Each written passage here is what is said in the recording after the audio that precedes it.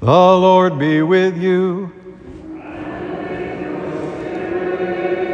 A reading from the Holy Gospel according to Luke.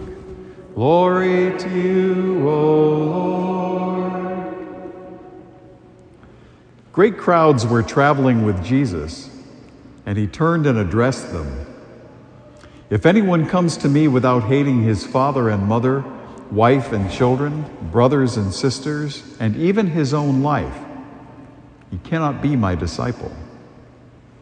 Whoever does not carry his own cross and come after me cannot be my disciple. Which of you, wishing to construct a tower, does not first sit down and calculate the cost to see if there is enough for its completion? Otherwise, after laying the foundation and finding himself unable to finish the work, the onlooker should laugh at him and say, "This one began to build, but did not have the resources to finish." Or what king, marching into battle, would not first sit down and decide whether with 10,000 troops he can successfully oppose another king advancing upon him with 20,000 troops? But if not, while he is still far away, he will send a delegation to ask for peace terms. In the same way, any one of you who does not renounce all his possessions cannot be my disciple. The Gospel of the Lord. Praise to you, Lord Jesus Christ.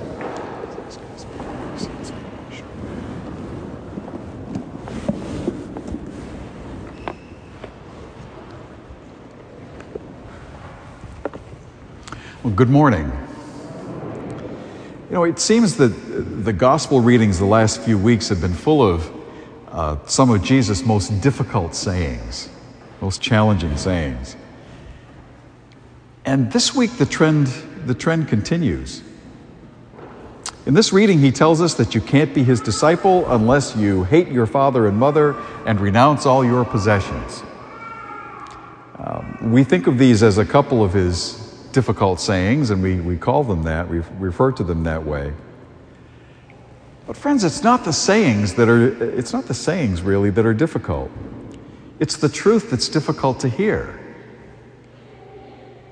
And Jesus loves his people enough to warn them in these very forceful ways not to let something that is less than God become God in our lives. Not to let something that is less than God become the God of our lives. The first commandment is to love the Lord our God with all our being and all our strength. And we human beings are prone to loving something else. St. Thomas Aquinas categorized these other things that we love and put them into four kind of buckets: power, wealth, pleasure, and honor. The crowd that was following Jesus in this gospel were prone to the same temptations we are. And so he tells them, and he tells us, not to let something that is less than God be our God. Love God first. The affection we have for other things will find their proper place when your affection for him has the first place. So renounce the gods of wealth, honor, power, and pleasure, because, as he said, any one of you who does not renounce all his possessions cannot be my disciple. And it's a natural reaction, I think, when we hear these sayings said in quite this way. Some of us say, and they probably said it back then too in their own way, so am I supposed to just go home and have a yard sale?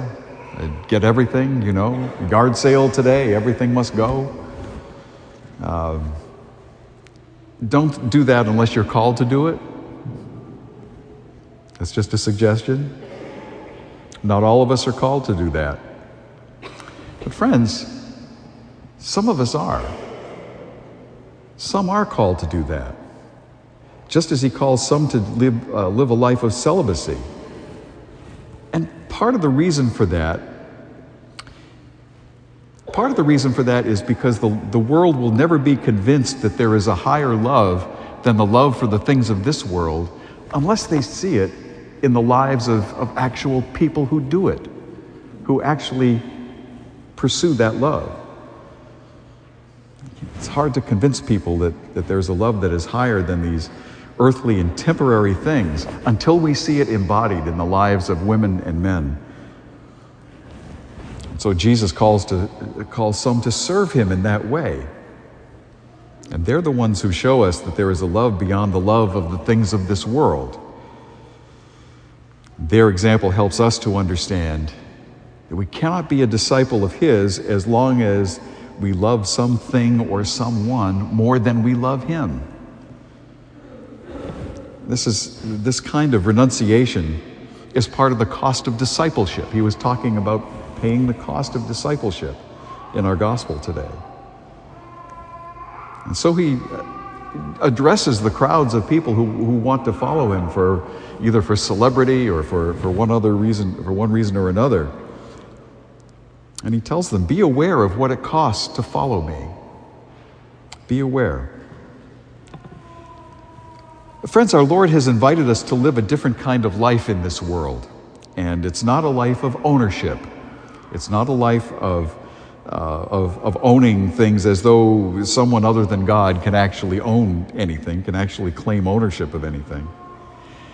But he's inviting us to a higher, more exalted life, and that's the life of stewardship. We're stewards of the great gifts that God has given us. And we've been asked not to worship and grasp these things for ourselves, but to manage them as the kind of people who are worshiping and serving him. And it's our way of participating in the process of God breaking his life into the world, drawing people to himself and drawing people to his love.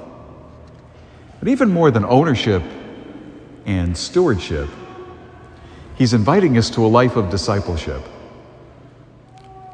Doesn't mean that we'll be perfect, but it does mean that we will count the cost of following him, and we will follow him because we love him, and not let something less than God become the God that we worship with our lives. Amen? Amen.